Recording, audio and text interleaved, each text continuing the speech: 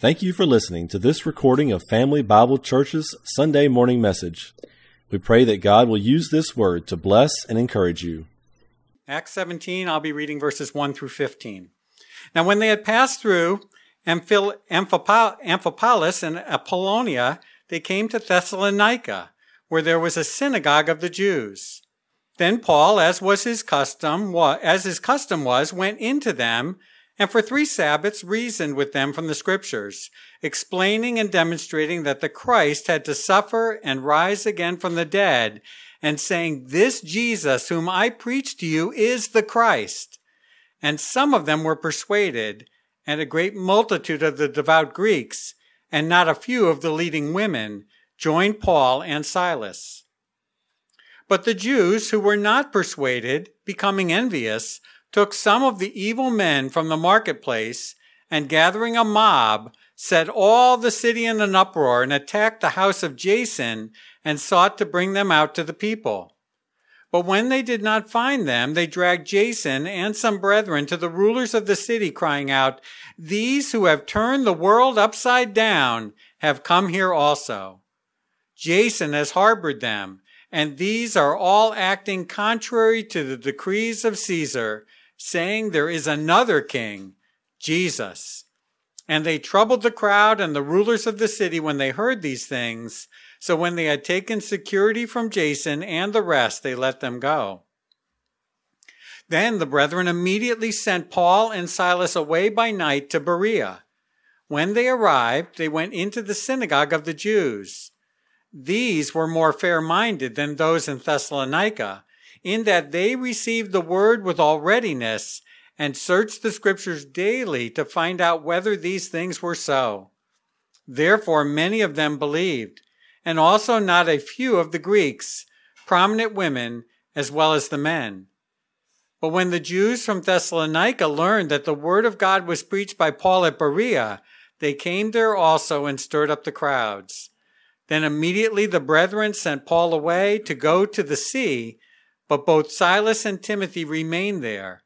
So those who conducted Paul brought him to Athens, and receiving a command for Silas and Timothy to come to him with all speed, they departed. And may the Lord add his blessing to the reading from his word this morning. You may be seated. All right, we have been studying the book of Acts now for a few months. And as we've been in the book of Acts, we transitioned now into primarily then the ministry of Paul and what God was doing in the life of Paul. And over the last couple of weeks, we've been discussing how the second missionary journey, quote unquote, that Paul and Silas went on. And we remember how they left from Antioch, remember, and they traveled up through Tarsus because they traveled by foot, okay, into the southern region of Galatia. We talked about that 2 weeks ago. And then encouraging the brethren there in Derbe and Lystra and Iconium. We'll come back to that in just a moment, the things there. Antioch. And then they tried to go from there as they finished up there in Pamphylia and such, that they wanted to go down into the region of Asia, okay? But the Holy Spirit forbade them from going there. And then from there they tried to go to Bithynia, and the Holy Spirit closed before going into Bithynia as well. And so they continued on straight then, and they went to Mysia. Okay, these are all provinces of Rome. And Troas was the chief city of Mysia, and it was on the coast. And so while they were in Troas, they had this vision. Paul had a vision of the man from Macedonia saying, "Come over here," right? I thought it was interesting as I was listening to testimony time, especially Mike, you, and does anybody remember when we talked 2 weeks ago, I think it was 2 weeks ago, we talked about how God moves, how God directs us, right? Does anybody remember my first point? What's the first thing that he uses in an individual's life to guide him and direct him? Say again? No, that was number 4. Say again? That was number 2. Desires. Your desires. Now again, you got to be careful with your desires, right? Because you have to delight yourself in the Lord, and he will give you the desires of your heart. So it's not just what you want. But God does use many times what we want. And so you, Mike, for days were wanting to what? Fish. And so God used a desire, a delight, go fishing in order for him to really do what he declared for he was going to do, right? Follow me and I will make you fishers of men. So you went fishing, but you caught men, or women actually, at that moment. Yeah, praise the Lord for that, right? And so God uses those things, and so he's pushing them through, and so then he uses the special number 2 with circumstances, right? Because he closed the doors, okay, for them to go in, and then he uses special revelation. He gave them a dream, and so they went over into there. And then, yes, we talked about the 4th one being the Word of God, which is probably the most important one, because all those other 3 have to be in conformance to what God has already declared. Okay? So, but as they go up then, they go over into Philippi, which was the chief city up there in Macedonia. And as we're look today, they're going to travel now down into Thessalonica and down into Berea. And I don't know about you, but as I'm doing this message, this was a side thought. This was a desire of my heart, okay? And so being the math guy, right? I thought to myself, how far is that really?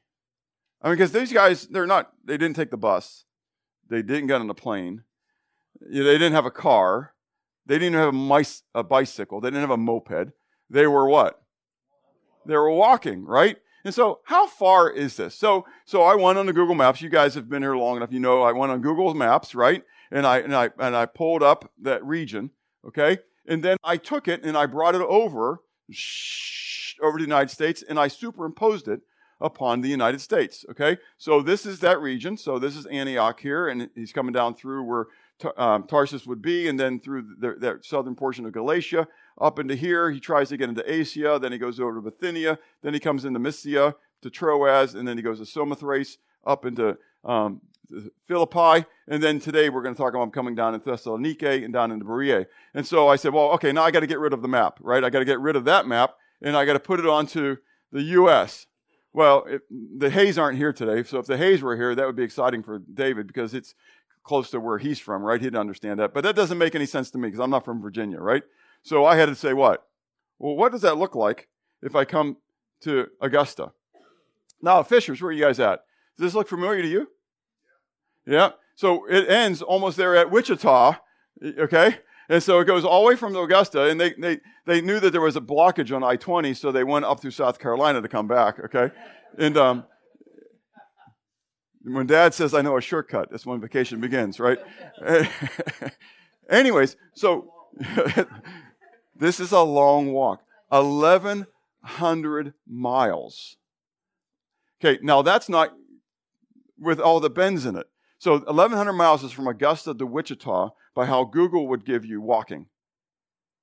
Okay, so I went on the Google thing. So to Wichita. So that's if I straighten that out just a little bit and take it to Wichita, right? But you can see if you really straighten it out, it's what? It's beyond Wichita. Okay, so it's probably more than 1,100 miles. But 1,100 miles.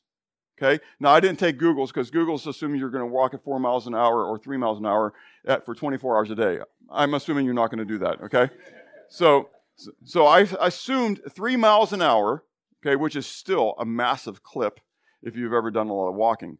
A good clip is 4 miles an hour, okay? So 3 miles an hour, 8 miles a day, 8 hours a day, 48 to 50 days straight walking. So that kind of puts things in perspective when you talk about, I want to evangelize for Christ and I'm going to travel around to do that, right? Paul has his burden for Jesus. He wanted to travel that way originally to do what? To destroy the church. But now with the same passion that he had to destroy the church, he wants to build the church. He wants to tell people about it. And I'm just thinking to myself, would I walk to Wichita, Kansas? I mean, nothing personal against you, Kansas could be okay. But would I walk to Wichita, Kansas in order for them to hear about Jesus? I don't know if I'd walk to Thompson, Georgia. We live in a different day. Make sense? But think about that. Now, growing up in a city, we walked everywhere. I took a bus everywhere. I didn't have a car until I started dating Marcia, and she lived an hour and a half from Pittsburgh. I didn't think my dad wanted me to borrow the car to go that. So I had to buy myself a junker to be able to make that trip. Okay? But I walked everywhere. Miles. I mean, you guys laugh, but you walked for miles. okay? But even when I think about those miles that I walked, it's only 3 to 10 miles at a chunk. I know, uphill both ways. You could add a little bit of time to that, okay? And I could tell you some of the walks that I took, okay? But still, 1,100 miles? What is telling people about Jesus, how important is it to you? What are you willing to do to tell people about Jesus? How far are you willing to walk? What ordeals are you willing to go through? Well, Paul was told way back in the beginning by the prophet Ananias. Well, he wasn't told. Actually, Jesus told the prophet Ananias when Ananias was balking that he didn't want to go. Lord, you know who this guy is? You're sending me to this guy who wants to kill me? And he says, no, you need to go. Why? Because go, for he is a chosen vessel of mine to bear my name before the Gentiles, kings and children of Israel. Get to the last part, though. For I will show him how many things he must suffer for my name's sake. Guess what Paul's starting to learn? How many things he must suffer for the name of Christ. How long did it take for Paul, or should we actually say Saul, because he's still Saul of Tarsus at that time. He's not Paul yet. How long did it take Saul of Tarsus to go from being the persecutor to the persecuted? How many? Say, fellas, come on. Just like that. Yeah, just days. There in Damascus. So see, he starts here in Damascus. That's where he gets saved, right? But instantly, you're going to get a red one coming around it. Because instantly, he changes. And the minute he changes from the persecutor of the church to the proclaimer of the church, he becomes the persecuted. And so he begins being persecuted in Damascus, where they have to put him up on a basket over the wall to get out. And he goes down to Jerusalem. What happens in Jerusalem? He begins to proclaim Jesus. What happens there? The Jews start to try to want to kill him again. And so the brethren have to snake him off, and they take him down to Caesarea and then sail up to Tarsus to get him out of Dodge. Right? And so then he goes to Antioch, and he goes with Barnabas over to Cyprus, and in Paphos, we understand the battle with Bar-Jesus, Elymas, right? But then from there, they go up to Antioch, and from Antioch, they go down into the Lystra, Derbe, Iconium area, and it's down in Lystra that he's what? He's stoned. Stoned to death. Or what appears to be death. Again, we don't know how to prove that biblically, but he's left for dead. Everybody believes that he's dead. They pray over him, and he gets back up, and he does what? He goes back in the city. He goes back into the city, right? And so we've seen, I missed one. I did. There we go. Lystra, right? And then 2 weeks ago, we saw him, how it continued, even when he comes into Macedonia. I wonder whether there's part of Paul that thought that if he got out of that Asia Minor area, that maybe things might go better, right? But he goes to Philippi, and he has the same thing happens. They're thrown into prison, right? Stripes laid upon them and all that kind of stuff, and they're thrown into prison. Well, we see the same thing plays out, not that he's going to be persecuted a whole lot, but even today as we move into Thessalonica and Berea, we see the same thing happen, that there's going to be this group that's going to come against him, that because of the gospel. And as we talked about in Sunday school, the reality is when you are faced with truth, you have two options. You either receive it or you reject it. And that's exactly, again, the title, right? Reception or rejection. That's exactly what we see happening with Paul in Silas and Timothy as they begin their travels here, right? And so let's begin with then the ministry in Thessalonica. And in both of these, the ministry of Thessalonica and the ministry of Berea, we see both the reception of the gospel, then the rejection of the gospel as well. And the first part here with in Thessalonica, with the reception of the gospel, right? We're told that Paul reasoned from the scriptures for 3 Shabbats, 3 Sabbaths, okay? And so the word to reason there, dialegomai, okay, is to say thoroughly or through. So the dia is the preposition meaning to go through or according to, okay? And so legomai then is to speak and through words, okay? And so he used words to be able to proclaim the good news of Jesus Christ. We'll talk about that in a moment, okay? But we're told then specifically that he did this in 2 ways, his methods, okay? The first thing that he did was that he explained, the anoigo, okay, that he explained And it means literally through an opening up of, okay? So many times like the opening of the womb, okay? This word is like a birthing process. You know, the child comes through the opening of the womb, okay? But it's also what Jesus did, okay, with the ears and the eyes of those who were blind and those who were deaf. He opened up through the opening up of their eyes, through the opening up of their ears, okay? We're also told that's what Jesus did for the disciples on the road to Emmaus, that he, through the opening up of their minds to the word, okay? And so there's this idea that you want to open up people's minds to something that they were formerly what? Blind to, deaf to, not inclined to believe or listen to, okay? And so there's a process in doing this, okay? And so the second thing in which he did, then he demonstrated, okay, the paratithemy, okay, literally means to lay alongside of something else. This is exactly what Jesus was specifically stated to do with parables, okay? You can almost picture this as more of an illustration kind of thing, okay? But it's comparing spiritual things with spiritual things. 1 Corinthians chapter 2, okay? So as we look through passages and we study passages, again, on your sermon note sheet, there's a lot of other passages for you to go check out, okay, that explain the same concept. That's why they're there. I don't go through all of them all the time, okay, but all those are there for you to continue to study, to check me out, to find out whether the things I'm teaching you are actually true. Okay, we'll talk about the Bereans in a moment. I'll make that challenge to you again, okay? Okay? Okay? And so he demonstrated all these things. And one was exciting is about the use of laying out of food, okay? And so this word is used of when you put food out before somebody.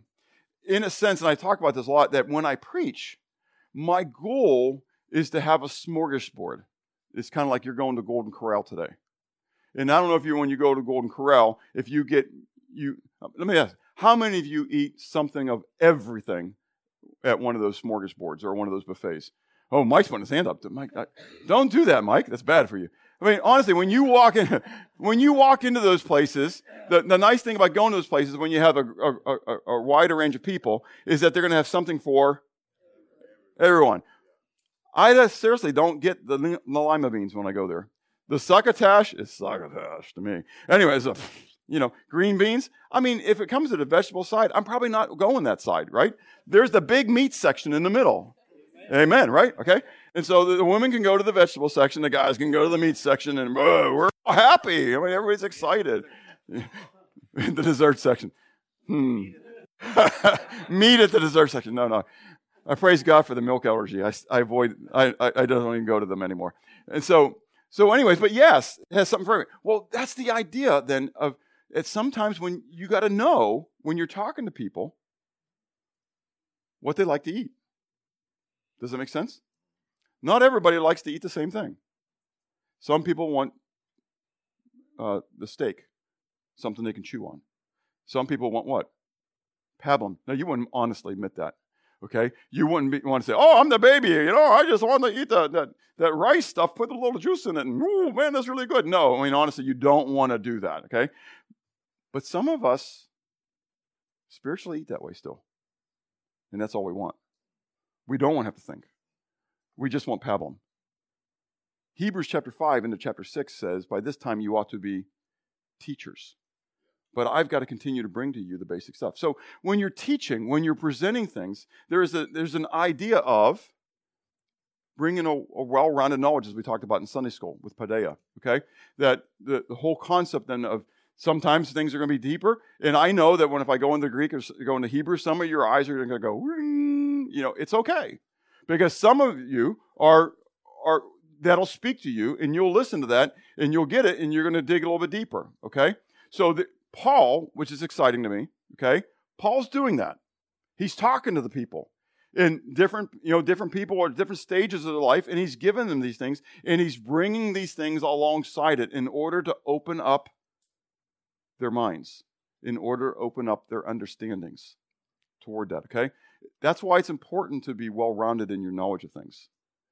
I don't know what I'm going to meet when I go and I knock on the door.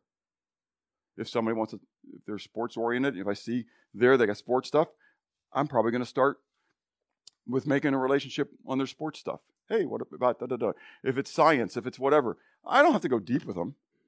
I just have to show them that I care about them and I know what they understand. And then I'm going to transition to what? The most important stuff. Yeah, to what's the most important thing, okay?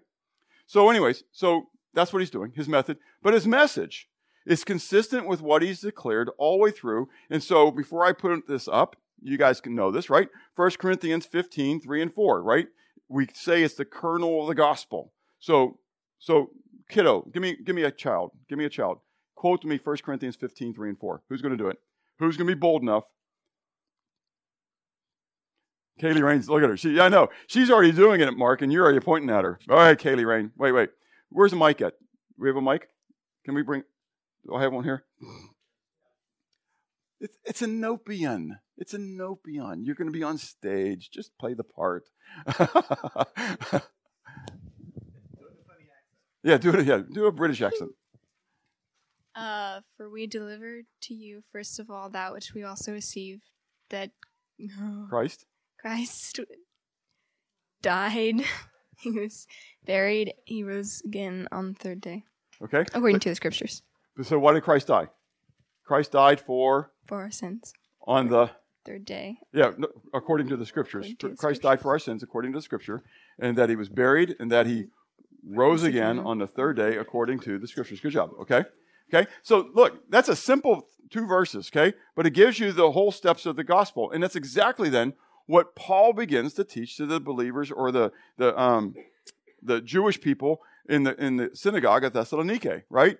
He talks about the suffering of Messiah, that Messiah had to suffer. Okay, and so you have a lot of verses on your sermon note sheet from the Old Testament and places where it declares, okay? I mean, we know that from God's word. Psalm 22, Isaiah 53, that God had declared in the Old Covenant that when Messiah would come, the anointed one would come, he would be the payment, the propitiation for our sins, right? So he would suffer. But then he would also then raise from the dead. That's exactly right, okay? And so right there as well, with David saying, you will not allow my body, okay, to see decay. And so the whole concept of the resurrection is new, and so or is not new. It was known to them. Daniel chapter 12 talks about it, okay? Job talks about the resurrection, okay? But specific about the resurrection of the Messiah, that's there as well. And then the big deal, he identifies Messiah. He talks about how Messiah was going to come, he was going to suffer, how Messiah, when he comes, he would be raised from the dead, and this Jesus is him, whom we preach. He's the Messiah. Do you get it? That's important, okay? Now, again, this is a little aside, and I want to spend time on here, but we know in our day and age, 2 Corinthians chapter 11 is very clear that Paul says, I'm jealous over you with a godly jealousy, for some may come and preach to you another Jesus. They may preach to you bring to you another spirit, or they may bring to you another gospel. And you may very well accept it. And then he says the ones that do this are false workers. They're workers of Satan. And so they're doing the exact same thing that Satan would do. They're seeking to deceive, bring untruth. And these are ministers, they pretend to be ministers of righteousness. Well, he's an angel light. Satan is the angel of light, and so his workers also pretend to be ministers of righteousness. Y'all, that's pastors. Now, it can be people out in the street as well, but I think about that today, okay? James 3:1, be not many masters, teachers, literally, be not many teachers, for such have the greater condemnation. I'm going to give an account to God for everything I teach you. I believe that. 100% I believe that. Okay? And so, sadly, there are many people who are, I'm not going to judge and tell you who they are. Make sense? There's probably more than I even realize. Okay? That are proclaiming another Jesus, leading people into another spirit to have faith in another gospel. In Sunday school, we've talked about Jehovah's Witnesses. We've talked about Mormonism. Okay? No, those are clear. Those are easy. Those are like, that's like setting up the straw man. Okay? It gets hard when we start coming into what we say are real churches. And there are churches that want you still to believe that you can't be a believer if you don't go into the church. I never want to be that way. This isn't about Bob, and it's not about Family Bible Church. We want to proclaim the kingdom of God, and we want to proclaim His Messiah, His Christ, Jesus, regardless of where people go. Yeah? So, His message is the same message that we should have as well. So, that's the presentation of the gospel, but then there is the persuasion of the gospel, because we see that as Paul then proclaims this message at Thessalonica 3 weeks, right, in the Sabbath, on the Sabbath in the synagogue, that many people began to what? Believe it. So, if you got your Bibles, okay, turn to 1 Thessalonians chapter 1. And I want to read chapter 1 of 1 Thessalonians. Because this is Paul's letter to the church that began as a result of these 3 weeks. Does that make sense? Okay? And so this is what he has to, and this is his first letter to them. He has two letters to the believers of Thessalonica. Okay? And so he says, Paul, Silas, and Timothy. So these are the 3 guys that first went through there. To the church of the Thessalonians, and God the Father and the Lord Jesus Christ. Grace to you and peace from God our Father and the Lord Jesus Christ.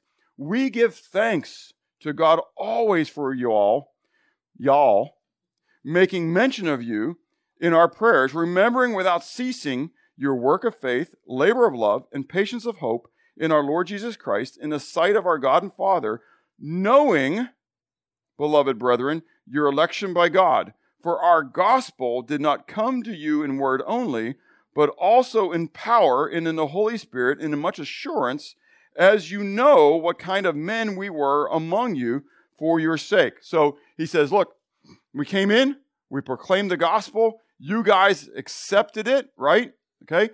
But now he gets into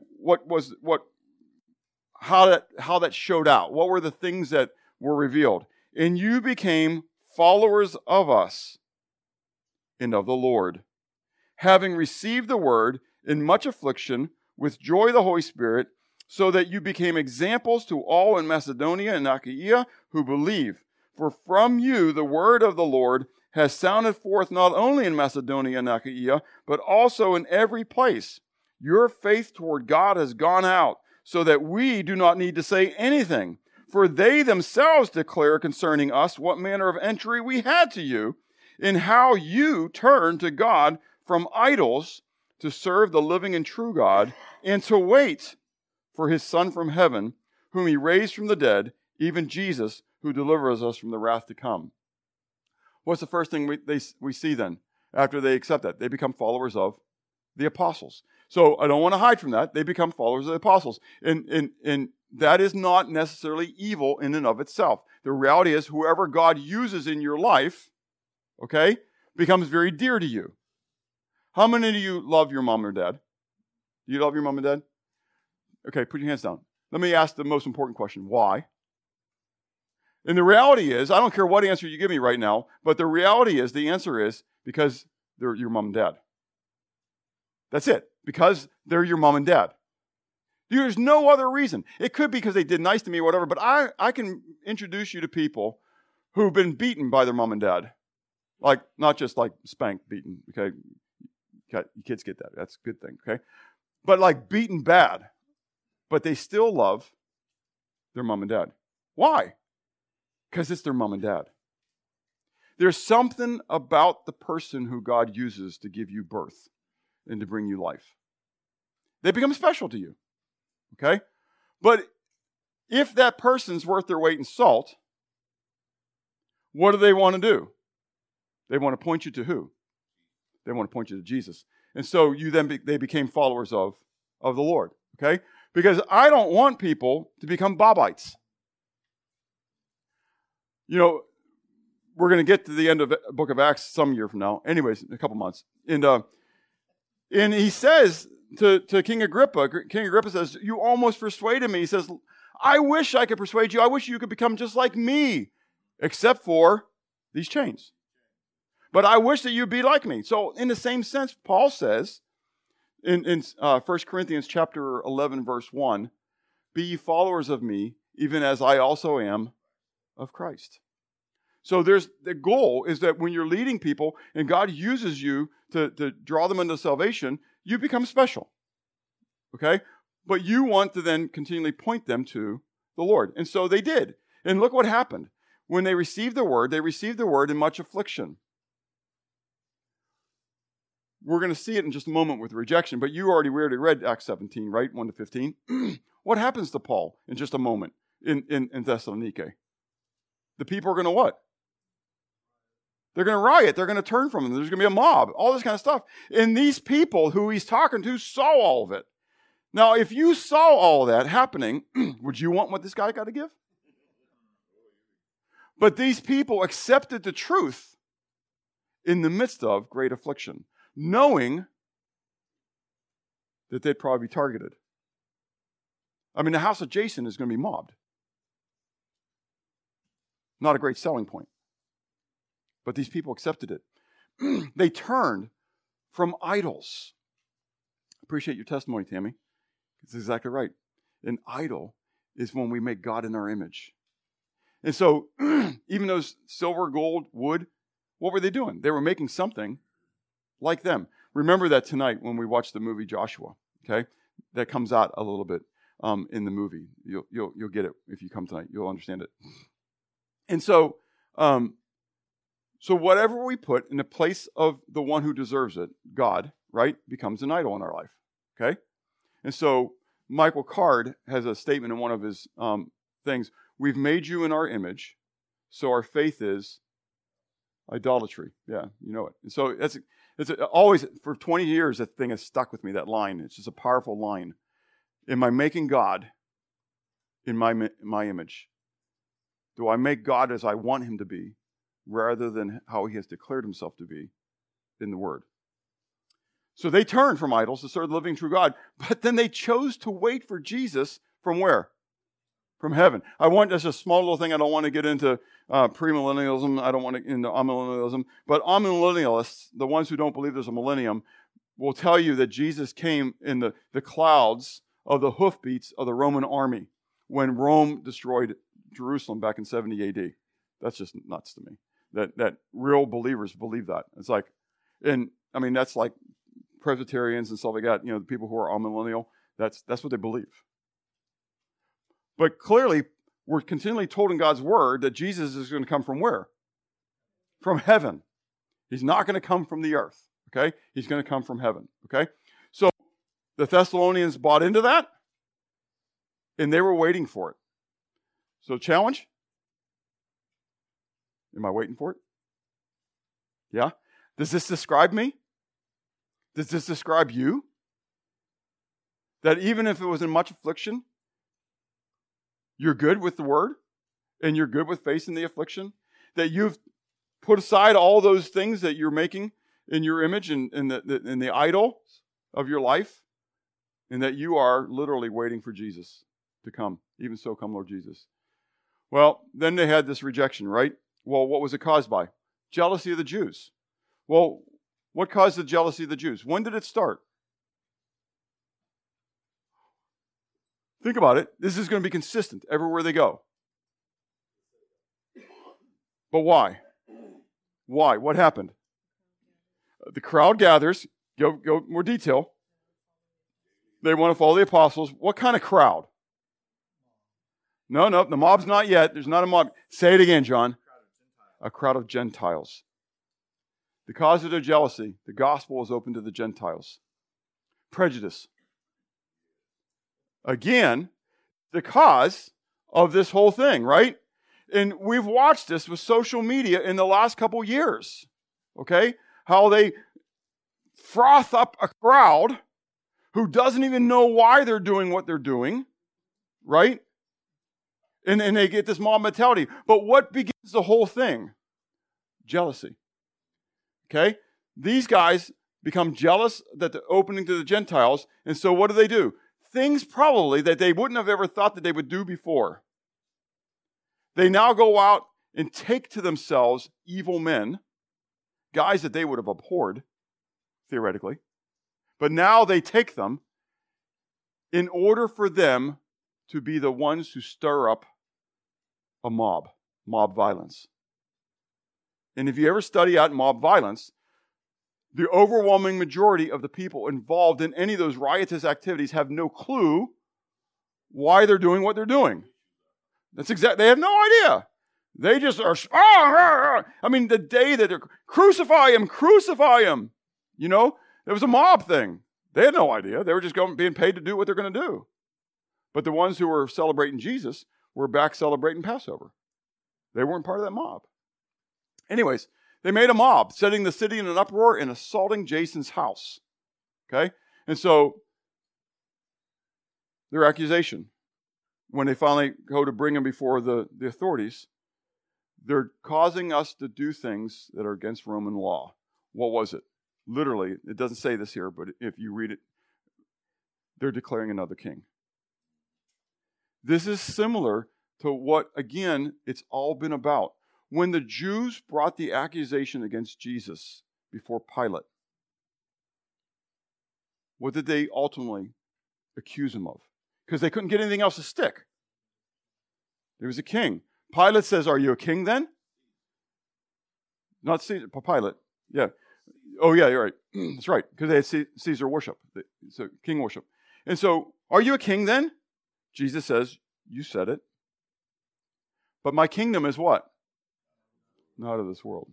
If it was of this world, then my people would rise up." And so he is a king, and my allegiance to him, I want you to think about this. This is huge, because I think a lot of American Christians struggle with this one. My allegiance to Jesus is greater than my allegiance to the United States. Now, if that causes you to burp a little bit, it needs to. Okay? We have the T-shirt that we're going to be doing for, if anybody wants it. Today's the last day. You got to sign up for it, okay? But anyways, this little freedom kind of shirt, so it's good for Memorial Day, 4th of July, that kind of stuff, that you can put on it. And again, you'll have the Family Bible Church. You'll be walking, sign for us. And so, but I don't have a problem with that. Again, spent 11 years in the military, okay? So I love my country. But my allegiance, my ultimate allegiance, is to Jesus, not to this country. Not even to the Constitution of the United States, which I actually swore to defend, right? I didn't swear to defend the president. I didn't swear to defend the Congress. I swore to defend the Constitution of the United States. And a lot of you are saying, yeah, because you've been in the military. You get it, okay? But my ultimate allegiance is to Jesus. So here's the deal. That's an accusation that ought to stick. It's an accusation that ought to stick. It's not right in how they do it. But if you're asked, who is your highest sovereign? The answer ought to be Jesus Christ. The one and only true God, Yeshua HaMashiach, Yahweh incarnate. That's exactly right. So, from there, then they're sent out and they go to Berea.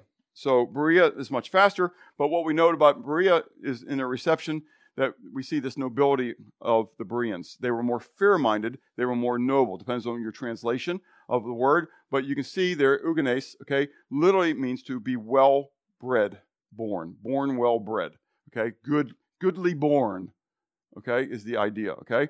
And so that sounds tacky, but we understand the concept, and that is that the goodly born are ones who are smart, intellectual, they're trying to learn, okay?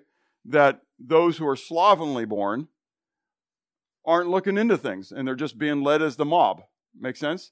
And so these Bereans, okay, were more eugenes, more noble, more fair-minded. Why? Why are they defined as being such? Because they searched the Scriptures daily. They received it, first of all, with this forward passion. That's the word where it says, and how they embraced it, how they accepted it. Because they were already moving forward with a passion for God. Okay? So prothemis. So when we talk about our passions, epithemia is the Greek word for a lust. So you have a sarcotic epithemia, you have an ophthalmologic epithemia. You say, oh, that sounds awful. When it is, it's deadly. Okay?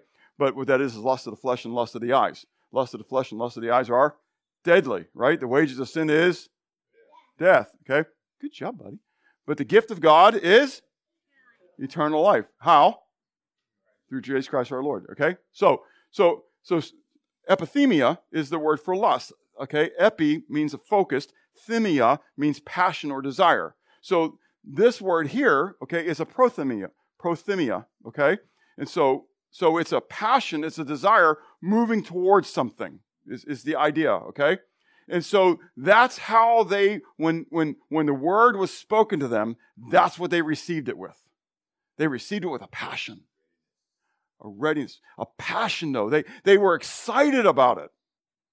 So you're here today, so, and I'm a long-winded preacher, and so you're here anyway, okay? And so that gives you some credit. Probably no points in heaven, but you're still there, okay?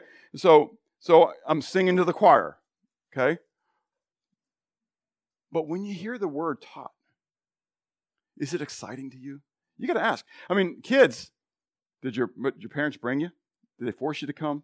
What's going to happen 5 years from now when you don't have to go? Because they're not there to make you go. Do you want it? Are you excited about, or do you have this forward passion because you want to know truth? Well, then they did what? They examined it. Anakrino. The word for krino is to judge. Literally, this is a courtroom term, okay, where they are actually examining, okay, so it's used, you have the verses on your sermon note sheet, okay, to see how this plays out, okay, that they're like examining the word to find out what is true. Do you remember in Sunday school how we talked about that? Sadly, for years, though, you'd have to put your hand on this book, and you'd say what?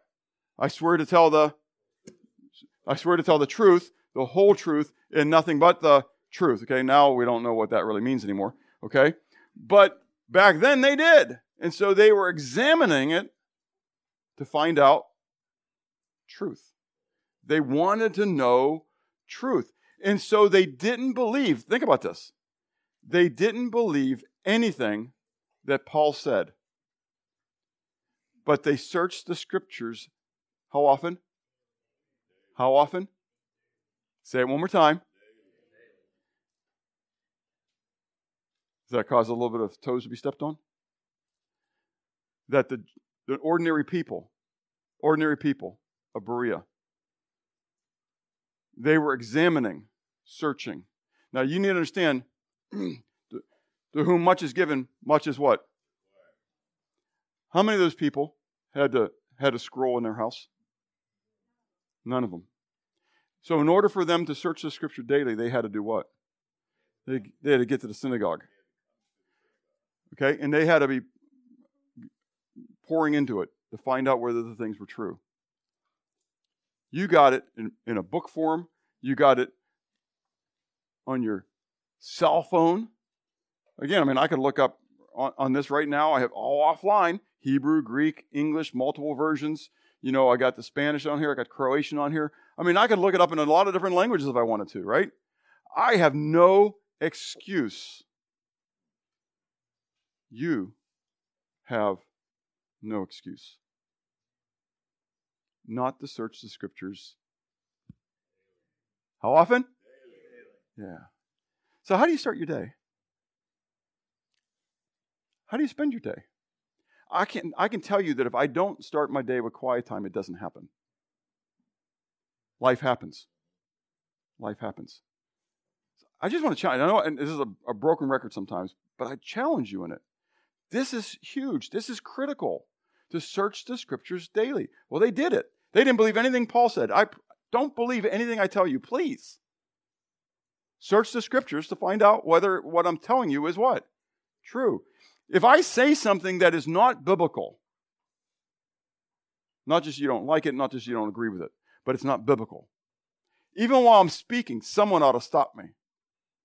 You oughtn't be just waiting to the end to maybe say something in question and answer time. It ought to be stopped. Whoa, Bob, foul. God didn't say that. That's not his word. That's your word. Make sense? Again, because if you're following the teachings of a man, you're still going to go to hell. The blind leading the blind. We have to be fair-minded, noble, forward passion, excited about receiving the word, and then searching it daily to find out whether the things are true.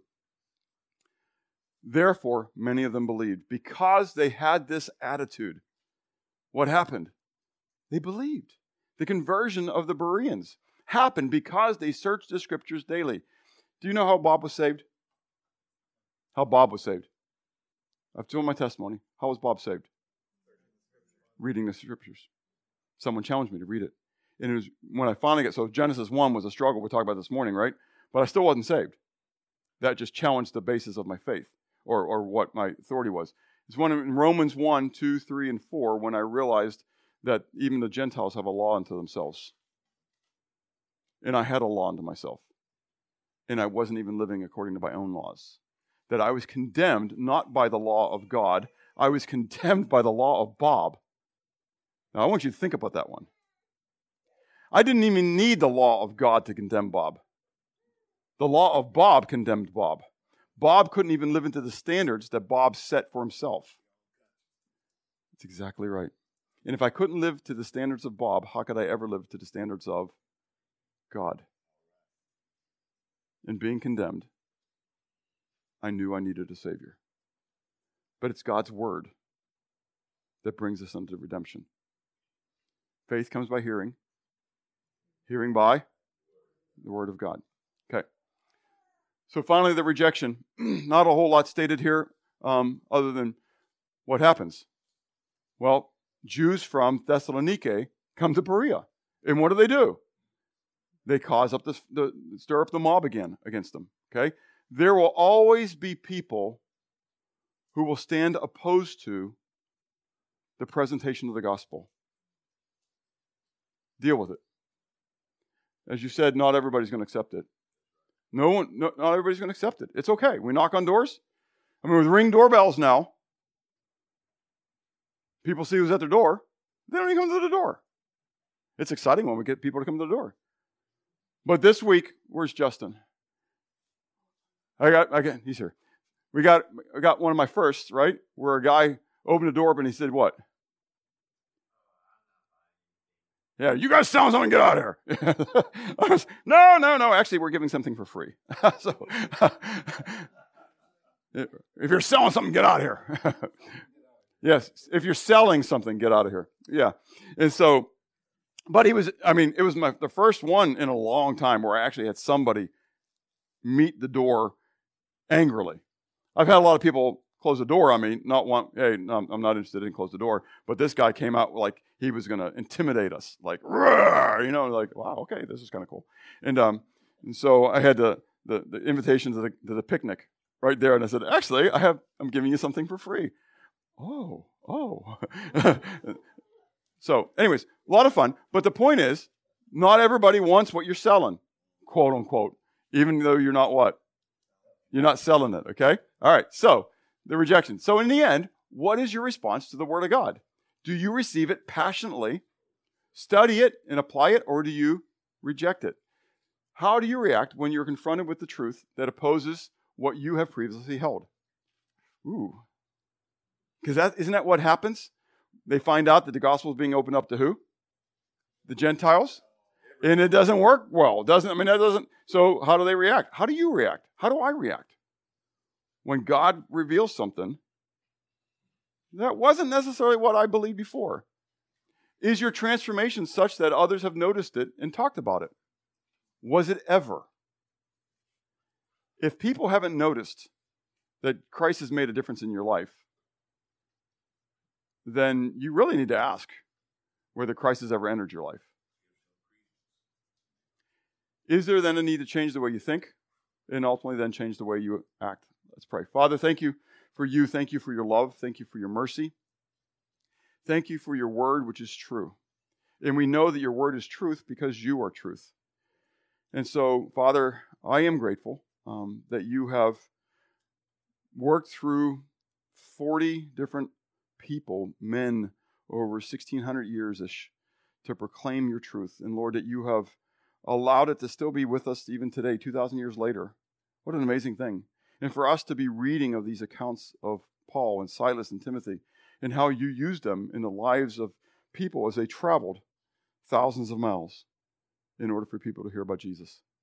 Lord, I pray that you would convict us of our need to tell people about Jesus, about our need to be able to live out the truth that we read as well. And Lord, that we would be passionate about you and your word, that we might know it, that we might be able to share it to others. We ask these things in Jesus' name. Amen.